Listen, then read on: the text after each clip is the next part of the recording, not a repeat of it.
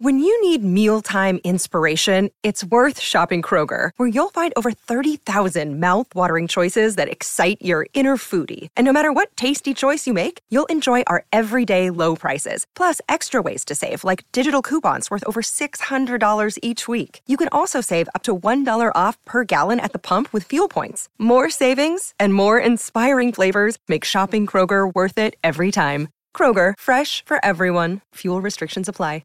Another day is here, and you're ready for it. What to wear? Check. Breakfast, lunch, and dinner? Check.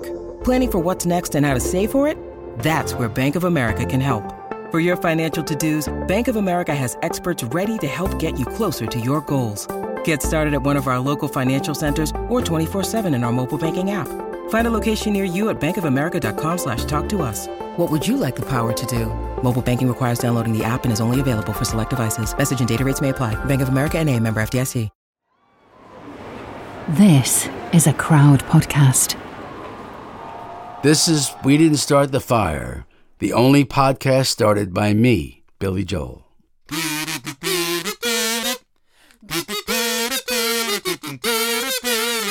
Einstein, James Dean, Brooklyn's got a winning team. David Crockett, Peter Pan, Elvis Presley, Disneyland, Bardo. You got a little excited there, didn't you, with Bardo? And why not, Katie? I don't blame you. Hello again, and welcome to episode 49 of We Didn't Start the Fire, the history podcast that recklessly adopts Billy Joel's hit song as our marching orders to the biggest headlines, heroes, and villains of the late 20th century. I'm Katie Puckrick. I am Tom Fordyce, and can I just start, Katie, by saying Happy New Year to you and to all our Fire listeners. How did we get to where we are today? Billy thinks it might have something to do with Brigitte Bardot. And we did talk to Billy about Brigitte Bardot, did we not, Tom? What a massive fan of the Bardot oeuvre Billy turned out to be. There was a wistfulness, wasn't there, Katie, in his voice, as he described how him and his mates used to try and see Brigitte Bardot films, or if they couldn't get access to films, just stare misty-eyed at posters of Brigitte Bardot. I think it was actually much more specific. It was a case of whenever a film of hers would come on their tiny little television screens, they would all coordinate via the hall telephone to see if they could catch a nip slip, a BB nip slip, because the rumor was once she stepped into a sudsy bath, you could see some manner of erect nipple, and that's what they were signing up for. But sadly, nothing of the sort ever appeared. No. Katie, what's your dealings with Brigitte? Were you ever influenced by the look? My dealings with Brigitte were very much of failed attempts to style myself like Brigitte Bardot when I was 21. The attempts were absolutely doomed. She was a lithe sylph. I was a shapely dumpling.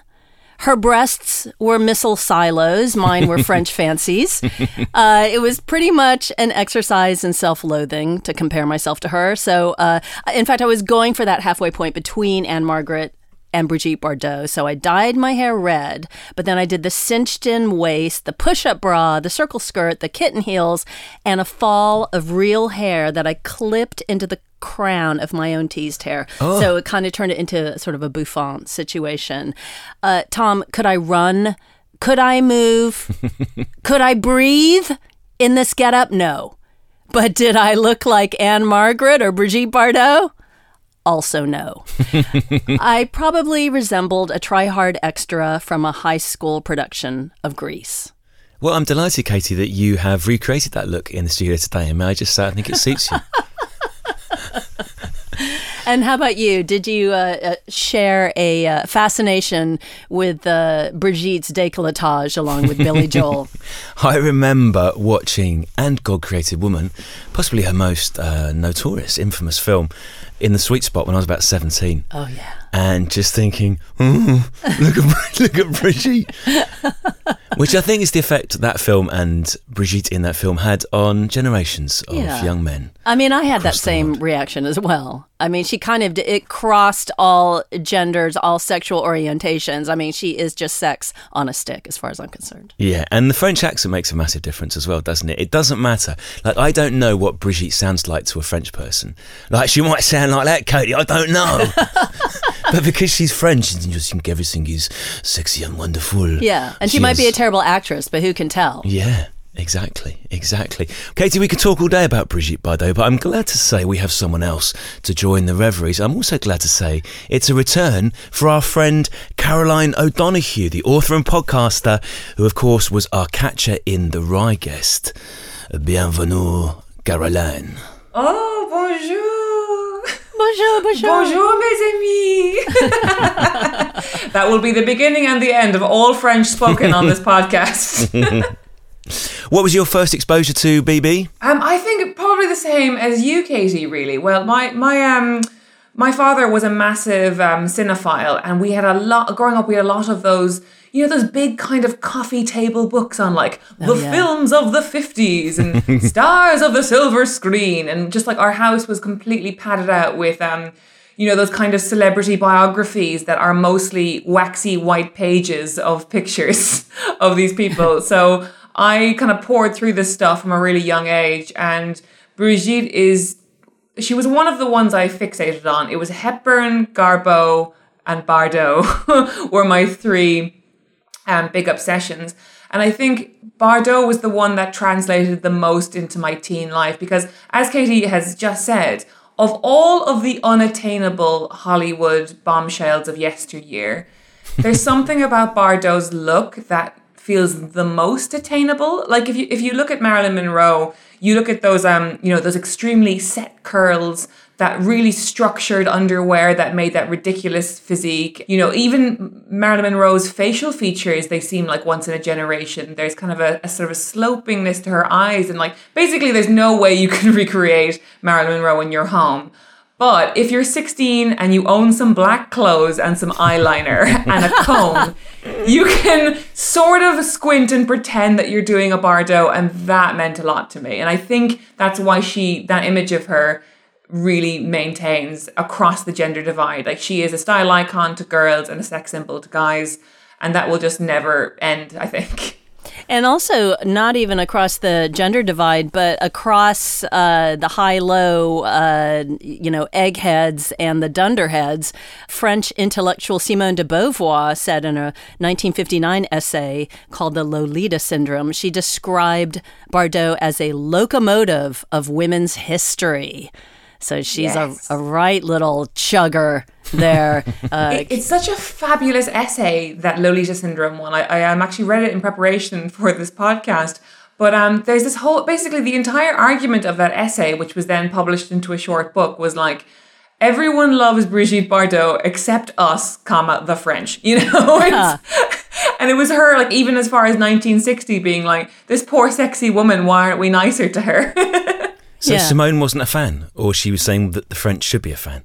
No, she was a massive fan. It's so funny reading that essay because it reads very much like the kind of essay you might read in like The Atlantic or even in BuzzFeed today, of like someone being like, this woman that the paparazzi pick on and that is so maligned. Why aren't we kinder to her? Why aren't we appreciating what she's doing for femininity and sexuality? And the argument that de Beauvoir was trying to make was, first of all, that the French people had a kind of real tallest poppy syndrome when it came to Brigitte, which has a lot to do with the fact that even though Brigitte was embraced by Americans and American teens in particular, she never left France. So she kind of had the worst of both worlds. Like, they kind of thought of her as like the way that we think of James Corden now. Like, are you saying that Corden is the Bardot of the 21st century?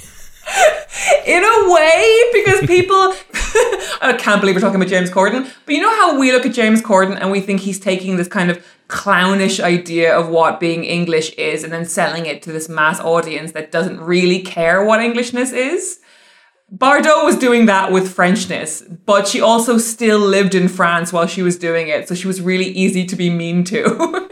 I think also there was an element of misogyny as well, and just that idea of denigrating the work of an actor who was a woman. Like, oh, it's a woman, so Yeah. it doesn't mean as much. I mean, if it were a male French star hitting it big around the world, it'd be a whole different ball of wax. So I want to get into her early life because, you know, we know her as this gorgeous, hedonistic, free spirit who embodies this whole sense of sybarite pleasure and freedom. But I understand that she had quite strict parents. Yeah, it's a fascinating story, really, because when you sort of read about Bardot or witness her on screen, or you know, get into any of the criticism that exists around her, the word that comes up again and again is creature and animal, and like this thing that just emerged, seemingly not to know the rules of society. And then you look into her childhood, and it's so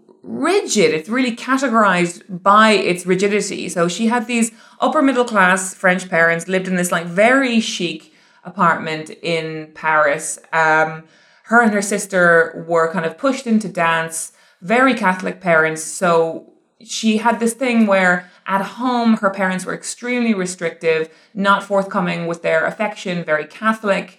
And then she also was in the Conservatoire de Paris, which is one of the sort of strictest dance schools in the world. I actually spoke to a friend who is French who attended there as a child, and said things like, you know, they would sort of measure, they would get an 8-year-old and sort of like measure the distance between her knee and her thigh just to see whether the proportions were right. So it's like, you know, at home it was restrictive and rigid.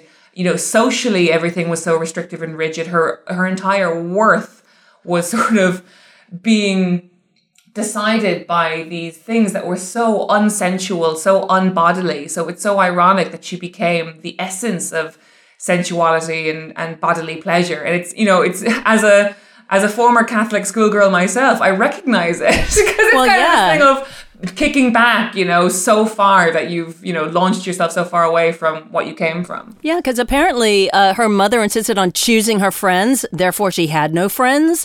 And her dad apparently used to whip her and her sister for minor infractions, like, oh, you broke a vase in the living room. Let's get out the whip and put you through your paces. That vase story is something that vase anecdote comes up a lot for the obvious reason of she never quite got over it, because it comes up again and again in interviews where she was playing under a table. I think she kind of, you know, grabs the tablecloth, a vase falls out, it breaks. And from that moment on, according to Bardot, her father said to her, you know, you're no longer a member of this family and you will refer to me and your mother by the formal vous.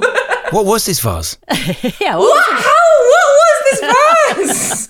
Yeah, did it have like the ashes of the family dead dog in it, or, you know, gold bullion? Honestly, that vase is basically the stand-in for Pandora's box, because Brigitte broke it and then all the evil of the world came out. She divorced herself from her parents and then just became a sexy lady. So what is the breakthrough, Caroline, for Brigitte Bardot in terms of the wider recognition outside this cruel and unpleasant family? So it's interesting because even though her mother was so strict with what Brigitte and her sister could do, she also was desperate to push Brigitte forward as being this kind of young society lady. And off the back of that, off the back of Brigitte's dancing, she gets noticed by photographers. She starts appearing in catalogues. Eventually, aged, I think, 15, she ends up in Elle magazine. A director spots her because her face is just so striking even at that age, and sends his camera assistant, a little guy by the name of Roger Vadim, to go and find Brigitte. And he finds her, meets her, and they fall in love, deeply, deeply in love. And you know, Vadim he's a kind of just a completely different person to Bardot would have ever met up until that point. He was this bohemian. I think his father was like a Russian aristocrat or something. Everything about him was just drenched in sort of romance and liberation. And obviously her parents hated him straight away. But what began then was this sexual connection that began when she was really, really young, and sort of defined her and made her this sort of creature of sensuality. I like this line I read in Wikipedia. It says, her parents opposed her becoming an actress, but her grandfather was supportive, saying that if this little girl is to become a whore, cinema will not be the cause. I mean, that's supportive. That counted as supportive in that family. And also it tells us a lot about the manner of the young Bardot, I think. Because I think, and maybe what created that restrictive household to begin with, because it could be, okay, we have these conservative parents anyway, and they see that they have, everyone knows that 12-year-old girl who's just a little bit too into herself and is kind of always sort of wiggling around the place and sort of shaking down her hair and sort of feeling herself. And you could see they saw that. And obviously the grandfather saw it too, in the sense of like, look, that little girl is growing up. How she's going to grow up, let's not blame cinema. So what are her early films like, Caroline? I've only seen And God Created Woman. I haven't seen, for example, Crazy for Love, 1952, and I haven't seen Doctor at Sea, 1955. Is she the sex kitten of later years in these early ones? Well, that's the thing. Nobody has seen those movies. They are basically these little appearances.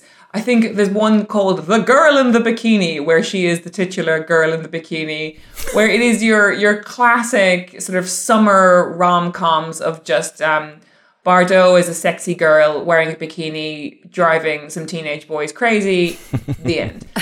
But Vadim at this point, he's often credited as being this kind of Svengali figure in her life and was obsessed with the idea of making her into this huge symbol. And he was placing her in these films. He was an up-and-coming filmmaker himself. He was also really young.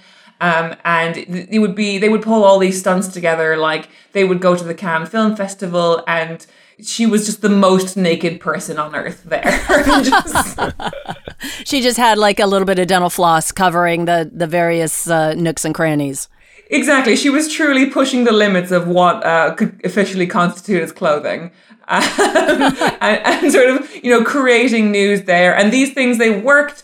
And eventually Vadim works his way up into his own movie, which is And God Created Woman, which is really when the world met Bardot. And it's the film that you've seen as well, Tom, isn't it? That's the one. Yeah, I've certainly seen it. I mean, And God Created Woman is the film that put the bounce in everyone's pounce when it came to Brigitte Bardot. And basically, it's just a delightful sojourn with Bébé as she slinks her way across sand and disco floors undulating. Oh, it's the thing about that movie is that you can tell it's by a new director. Like, it's not good. Like, it's that telltale sign of a new director. Bad. Like it's something that almost has the shape of like a Doris Day movie, but it's like, oh, there's two brothers and they both love the same woman and there's this random millionaire there and like it kind of feels like it's supposed to be this Hollywood rom-com, except that it's just oozing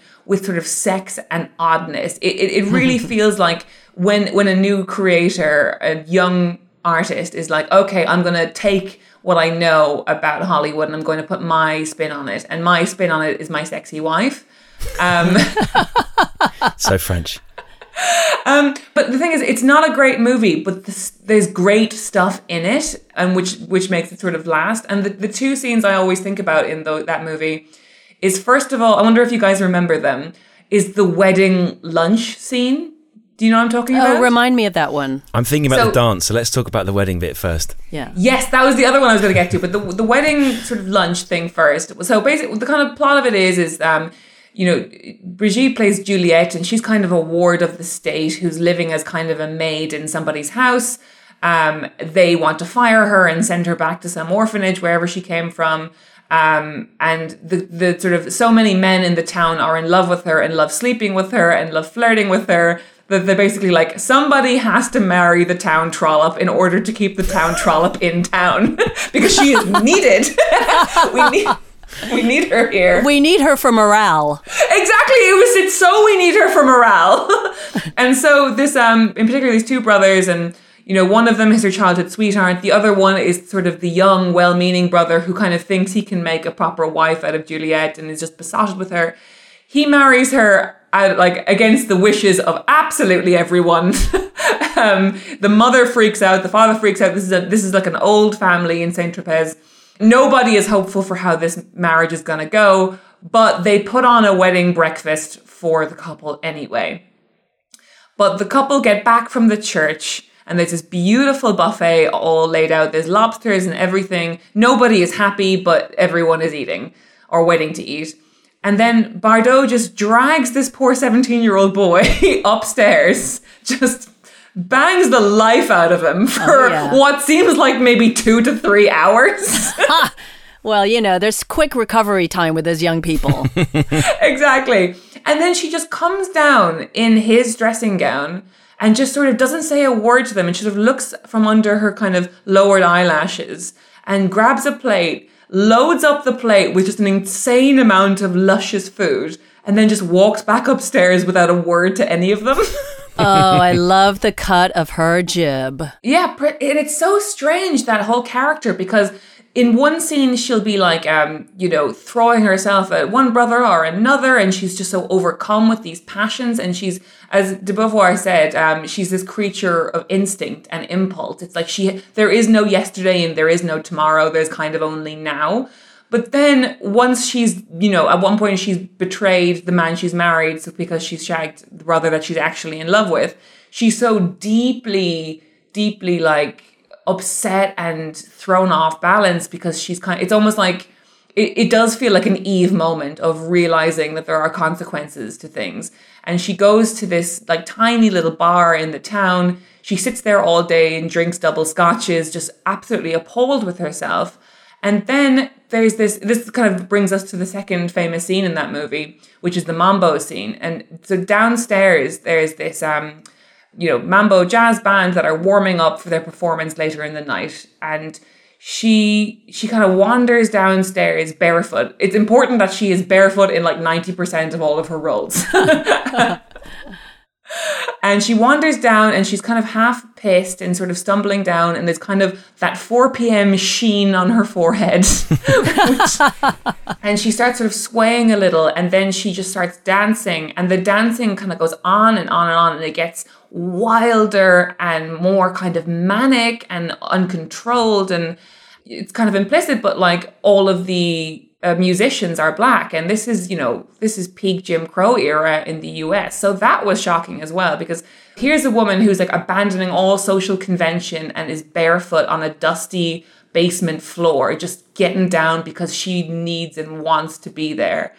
And it must have been incredibly shocking. And even just the length of the scene and the kind of like the carnality and the slight mania, and then all of these men who have spent the entire film being obsessed with her slowly kind of gather around her. And they keep shouting at her to stop, but they seem weirdly paralyzed by her at the same time. It's a very strange and incredibly moving scene. I don't know whether I recommend the movie, but I do recommend people look up that scene on YouTube because it's still strangely affecting. Watching it, there are several remarkable things about it. So Brigitte's outfit, the sort of tight-fitting black, it's like the top half of a leotard. And then the sort of swirly dark green skirt. There's a fair amount of leg rubbing going on and a bit of chest rubbing going on. And the blokes who are watching, as you say, they seem frozen, but they're also pretty much licking their lips. And then towards the end of the scene, there is a very phallic moment where both the white men watching reach into their pockets and withdraw guns. Bougez pas. Imbécile. Tu ne comprends pas qu'elle t'aime? Yes. Yes.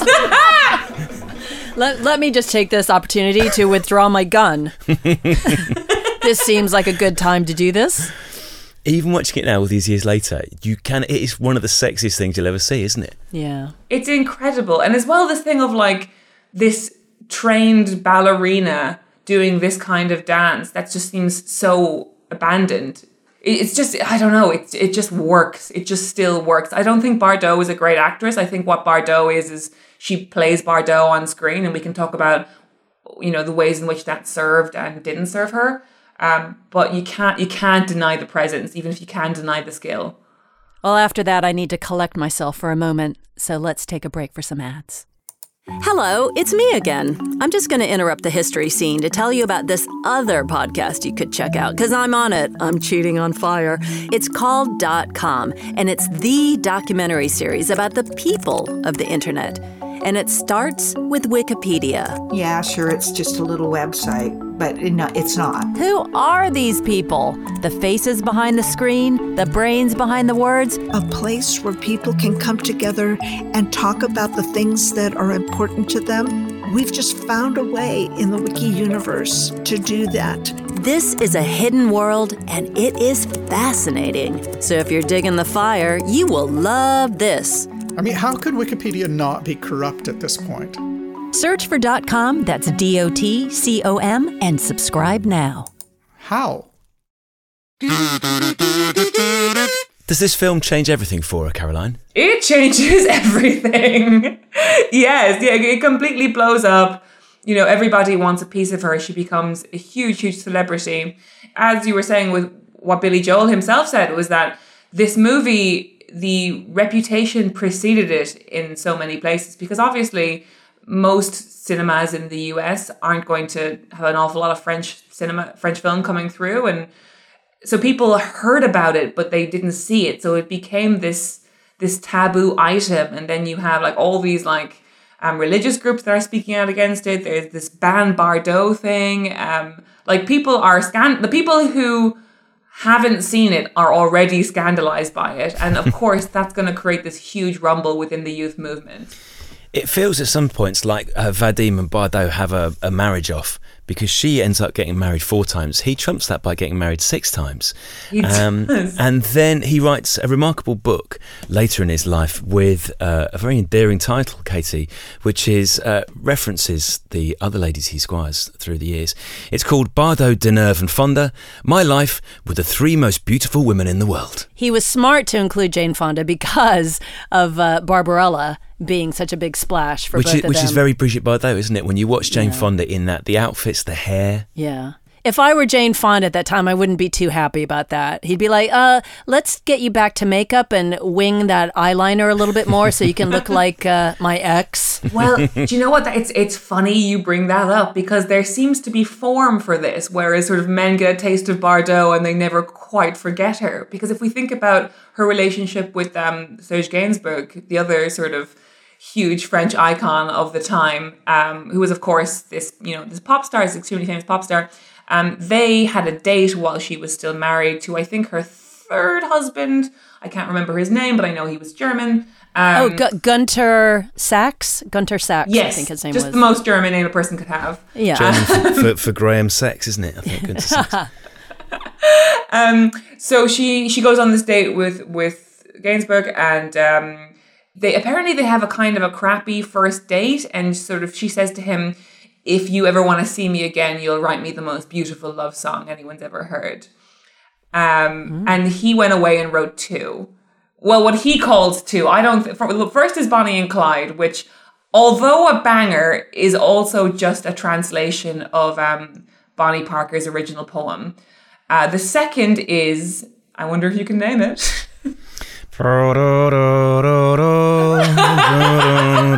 Je t'aime. Yeah, so he wrote that, but she forbade him from releasing it. Now, why is that? Well, because she was still married and Sachs had threatened to sue him. Oops. Little litigation there, but deflating the tumescence. What freaks me out about the whole Je t'aime story the most, because it is this thing of like, okay, they record this incredibly steamy song together. Then, they have to shelve it because of her inconvenient marriage. But then Gainsbourg makes his next girlfriend, Jane Birkin, re-record it. Like, making your new girlfriend re-record something your ex-girlfriend originally did is weird enough, but the fact that it's that song is mad to me. See, for me, Caroline, because when I first became aware of Serge Gainsbourg, it was when he was saying hugely inappropriate things to Whitney Houston on a French chat show. And at that point, he is washed up. He's an alcoholic, I think. And he's not in the peak that he was in when he was doing Je t'aime and Bonnie and Clyde. So I've always had a sense that song, Je t'aime, is quite funny in a way. But then I've watched back the video to Bonnie and Clyde, which you can find on YouTube, and I'm seeing a very different Serge in that. I mean, it's a terrible video, Katie. There's a lot of just standing around smoking, which is very French as well. But it's an amazing song.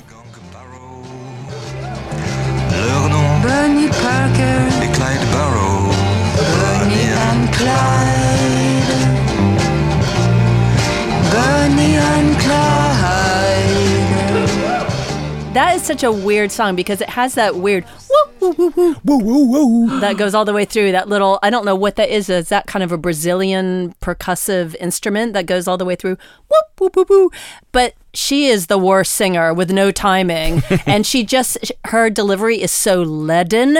I mean, I know, Tom, earlier you were waxing poetic about her French tones. However, in the context of Bonnie and Clyde. She's like a French version of Nico from the Velvet Underground, isn't she? Oh, she can't. Yes, Nico she can is carry so a tune. Nico in that, isn't she? You guys, no, Nico can carry a tune. No, Katie, I'm afraid you're wrong. It's a banger. It's a banger despite Brigitte Bardot, or maybe because she's so awkward. I find her stupendously awkward.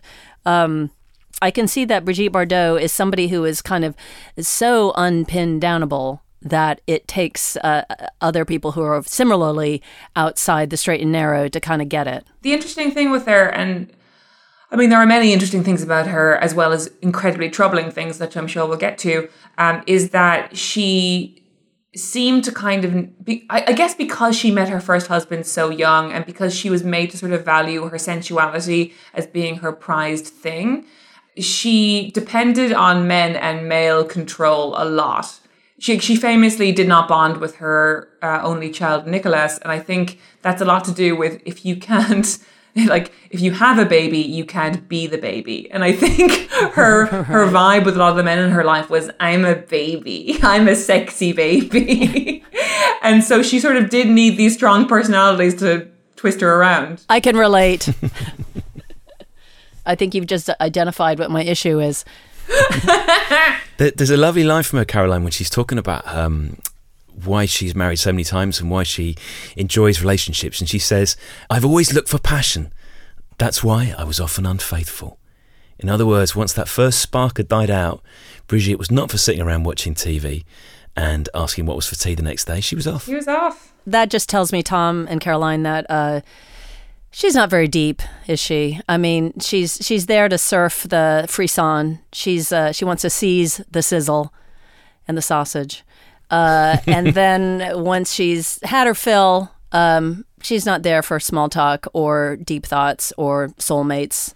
Do you think she gets trapped at all, Caroline? Because that look in And God Created Woman is so iconic. Do you think she gets trapped in that? Because her film career comes to a pretty early end. It ends when she's, 39? 39, yes. She. I think it's the funny thing what you said, Katie. I've been thinking about a lot over the last week or so, was how much intellect can we credit Brigitte Bardot with? Because she made some incredibly clever and self-preserving choices about her career. The first of which is that she never wanted to live in the US because she saw what that did to Marilyn Monroe and to Jane Mansfield and to Judy Garland. And from her vantage point, she could see that there was really no advantage to being a Hollywood star. And so her thing was always like, look, if you want me, you come to France, kind of thing. Like, she wasn't as caught up in the quest for fame in her mid-career as many other stars were. And you kind of have to respect that foresight. Yeah. Yeah. But then also the roles that she played sort of didn't really evolve from that original And God Created Woman character. Like she would play kind of like wives who were sleeping around, and she would just play these uncontrollable women who wanted desperately to be good, but they just couldn't because of their own love of instinct and passion. And that was what happened. But then it's almost like cinema evolved, but she didn't. So as soon as the 60s and 70s come in and we're getting like actual theaters playing real porn all over the US. Like, there's something that is kind of quaint about Bardot whispering and clutching a sheet to her breasts. It's no longer quite the risk that it was. And so it's almost like, that person who's like, well, if wearing one Rolex is tasteful, I'm going to wear 2 Rolexes to be super tasteful. She was like that, but with sex. She just kept kind of over egging it more and more. And those performances, they sort of fall apart because they're just so silly in how the sexuality gets just so over egged. And the appeal just kind of stops being there. So she doesn't really have the talent to increase her repertoire, but she does have the foresight to know that there's only down from here. And so she retreats. She gives up at 39 because she says no Bardot fans should see Bardot turn 40. Yeah. So what happened once she shuffled off our screens at the age of 39, 40? What was her second act? Here's the thing. She then committed the rest of her life to being an awful person. It's one of the most disappointing and hard to square things if you're somebody who, you know, as you did, as I did, saw these Bardot films and these Bardot images as a young person and, you know, want to emulate it and want to capture that sort of French girl glamour. She, I mean, to be fair, commits a lot of her time and resources and energy into being an animal activist, which is, of course, admirable, but also spends an almost equal amount of her time saying the worst things you can imagine about the most vulnerable people you can think of in the French press. So she is incredibly vocal about the Muslim community. She's incredibly vocal about gays, about women in the Me Too movement. Like, she is awful again and again and again. And she's fined for inciting public violence with the things that she says. And the tragedy of this is, I mean, it's manifold. It's this thing, first of all, of like, how sad that we have so few actresses left from this generation of filmmaking. These bombshells who so much of the time they died young or they died in tragic circumstances. And one of the few people that we have left has dedicated so much of her time to just being dreadful. And this is a woman who has been famous before she even had an idea of what it could be to be famous. Like, she was made famous by other people. First by her mother when she pushed her into modeling and dancing. Second by her first husband. So she never made that choice as to whether or not she wanted to be in the public eye. But nonetheless, she has been in it her entire life. And that, I think, has darkened her worldview to a very black place. I think what happened is that, you know, she becomes this person who, like, men are constantly breaking into her house. She never feels safe. She can never get a coffee by herself and not be seen or not be pointed at or not be like, Bardot's over there. What's Bardot eating? She's never alone. And in her later life, her final and, you know, current husband is this extremely right-wing guy who's been involved with the far-right French party. This combination of things, this thing of like her always feeling hunted, her never feeling in control, her feeling as if people are trying to get her all the time, and the fact that she's always been molded by the men in her life has created this quite putrid individual. There's also a story, I don't know how true this is, which sort of relates to her animal rights activism, but also very much reflects what you've just said, Caroline. So apparently, Katie, she was once taken to court for castrating her neighbour's donkey. The reason that she castrated the neighbour's donkey was that she felt the neighbour's donkey was sexually harassing her own donkey. Wow. Now, I don't know the ins and outs of donkey politics, sexual politics, but that's a relatively extreme move. It also seems like it entails a little bit of animal cruelty for somebody who is against animal cruelty, unless she went in there with a full veterinarian truck and anesthetics. It sounds like a crime of passion to me, this. Crime of passion. I think she probably just went in with a machete and who knows what else. And yeah, French cuisine, she could probably do something with those testicles afterward. You're going to get a lot of letters after that. From who? Donkeys? Donkey sanctuaries, French cuisine. It's funny as well because if you look back to that movie and God Created Woman, every scene where she's not shagging somebody, she's holding like a rabbit or a kitten.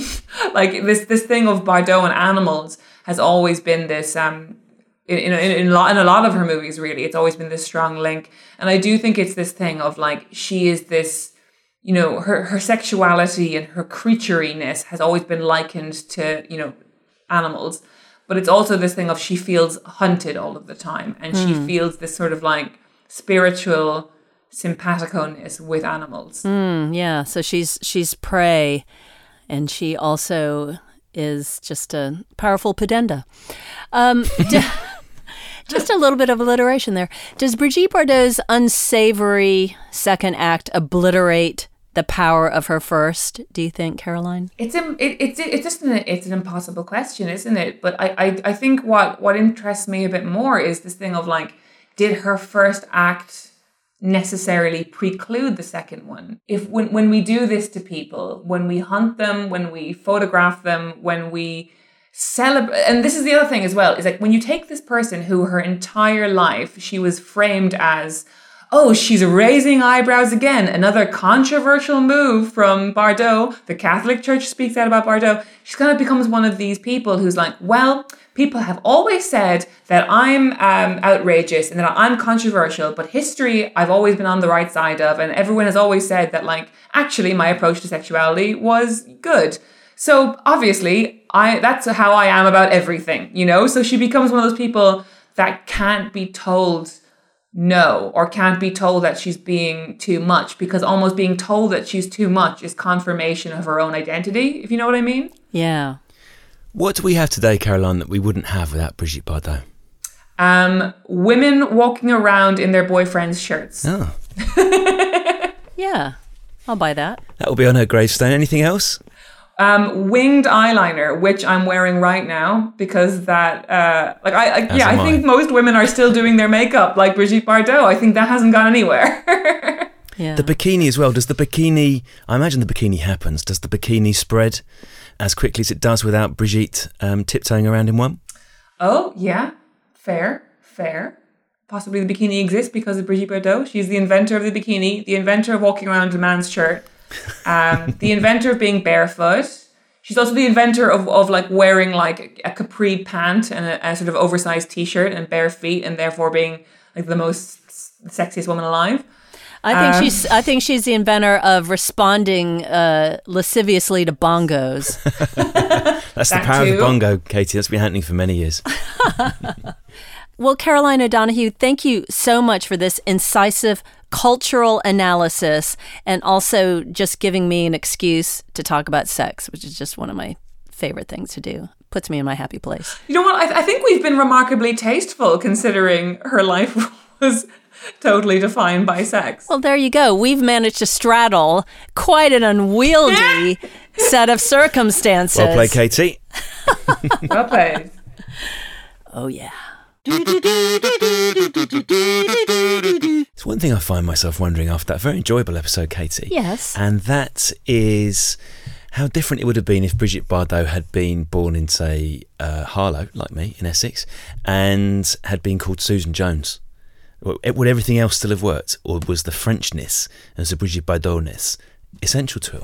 I think the Frenchness is key, because if she were born in Britain and came of age in the 50s, I think you would have had a whole different slant on her sexuality. I think it would have been more of a carry-on situation. It would have been broader and more farcical. More Hattie Jakes. Yeah, just not quite, hitting the bullseye the way she did. Do you, when we've been watching back these clips of old films, of the old videos, it is inescapable, isn't it? That magic still carries on down the years. Well, she's timeless, and I think it does. Caroline kept referencing her creatureness, and I think that's actually really accurate, because she actually transcends those social niceties, and she's very essential in her appeal. She's really just down to that rawness, that animal nature. So I think that's the thing that is timeless, because there's nothing dated about that. That is just, it is what it is. And Billy had to put her in. Billy had to put her in. I mean, he confessed to us that he was having some juvenile stirrings about putting it in the squash tomatoes region of his anatomy. There's no way that he could have overlooked her, and very much just in the same way that Elvis continues to shape our idea of what is appealing and what is beautiful and what is sexy and what is dangerous. I think Brigitte does the same thing for us. Nobody can deny Brigitte's pudendum power. It's a great phrase, that, Katie. Thank you. I could see that with an exclamation mark on a T-shirt, or perhaps a coffee mug. Would you wear a T-shirt saying pudendum power on it? Not at the school pickup and drop off, but perhaps on a night out I would. I think you should. Oh my God. Let's do merch. This is a merch idea. I think we've just stumbled onto something because we have Quantum Entanglement. Which is our prog rock album. A prog rock album, and that comes from the Einstein discussion. We have Damp Cloth Utopia, which was a phrase that came out of our Dacron episode. Monkey Death Ship, which came out of our vaccination episode. We have Frozen Ass Talk. Don't forget, from Disneyland. Supine Chin Stroker from our private correspondence. Yes. I think all of these catchy little phrases, they are ready for their close-up on merchandise. I could certainly see these on a mug, Katie. Damp Cloth Utopia might be appropriate on a tea towel. On a tea towel. I think it's perfect. It's form meets function. Well, if you would be interested in that merchandise, maybe drop us a little note. You can follow us and, of course, subscribe, but we are contactable at Spread That Fire. Email us, fire@crowdnetwork.co.uk. Perfect. Now, next week, we are going to be talking about the Hungarian Revolution that is encapsulated in the lyric Budapest. But if you can't wait till then, there is another podcast to enjoy. It is Death of a Film Star. These are the stories of the stars we lost too soon, from Judy Garland and Chadwick Boseman and Robin Williams. You can just search for Death of a Film Star in your podcast app. I can recommend those personally, Casey. I wrote some of them. I know.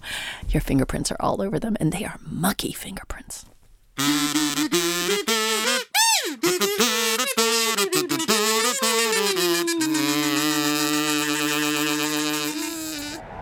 Crowd Network, a place where you belong.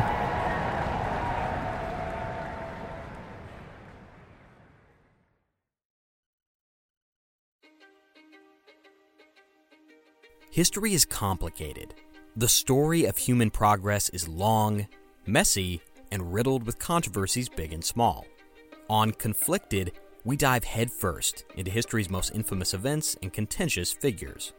We try and untangle the good from the bad, the fact from the fiction, and the monsters from the misunderstood. Was Genghis Khan a murderous butcher or a civic pioneer? Did the Allied powers go too far in firebombing the German city of Dresden at the twilight of World War II? And how did the Marquis de Sade acquire such a sinister reputation? And was any of it true? These are just a few of the tough questions we wrestle with and investigate on Conflicted. So if you love history or just enjoy a good story, please join me, your host, Zach Cornwell, for a fascinating new topic each and every month. Conflicted, a history podcast, is available on Spotify, Apple, or wherever else you get your podcasts. I hope to see you soon.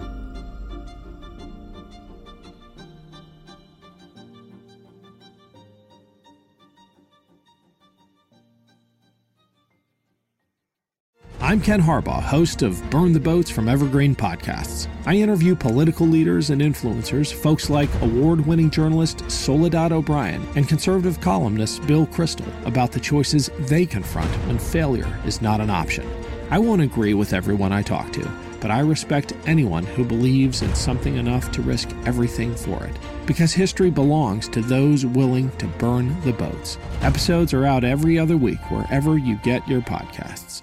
Hey, podcast listeners, I'm Paul Brandis introducing my podcast, Countdown to Dallas. It's a fascinating, in-depth look at the seemingly unconnected events that led to the assassination of President John F. Kennedy. It's based on my book of the same title. In that book and in this podcast, I go all the way back to 1939, when Lee Harvey Oswald was born into a troubled and dysfunctional family. I'll follow his transient and often violent teenage years and young adulthood, painting a fuller picture of the man who would later become Kennedy's killer. I also take a look at events unfolding in that era, like Cuba and Vietnam, and I'll unpack the conspiracy theories too, not one of which has ever been conclusively proven. Subscribe to Countdown to Dallas at evergreenpodcasts.com or your favorite listening app, October 31st.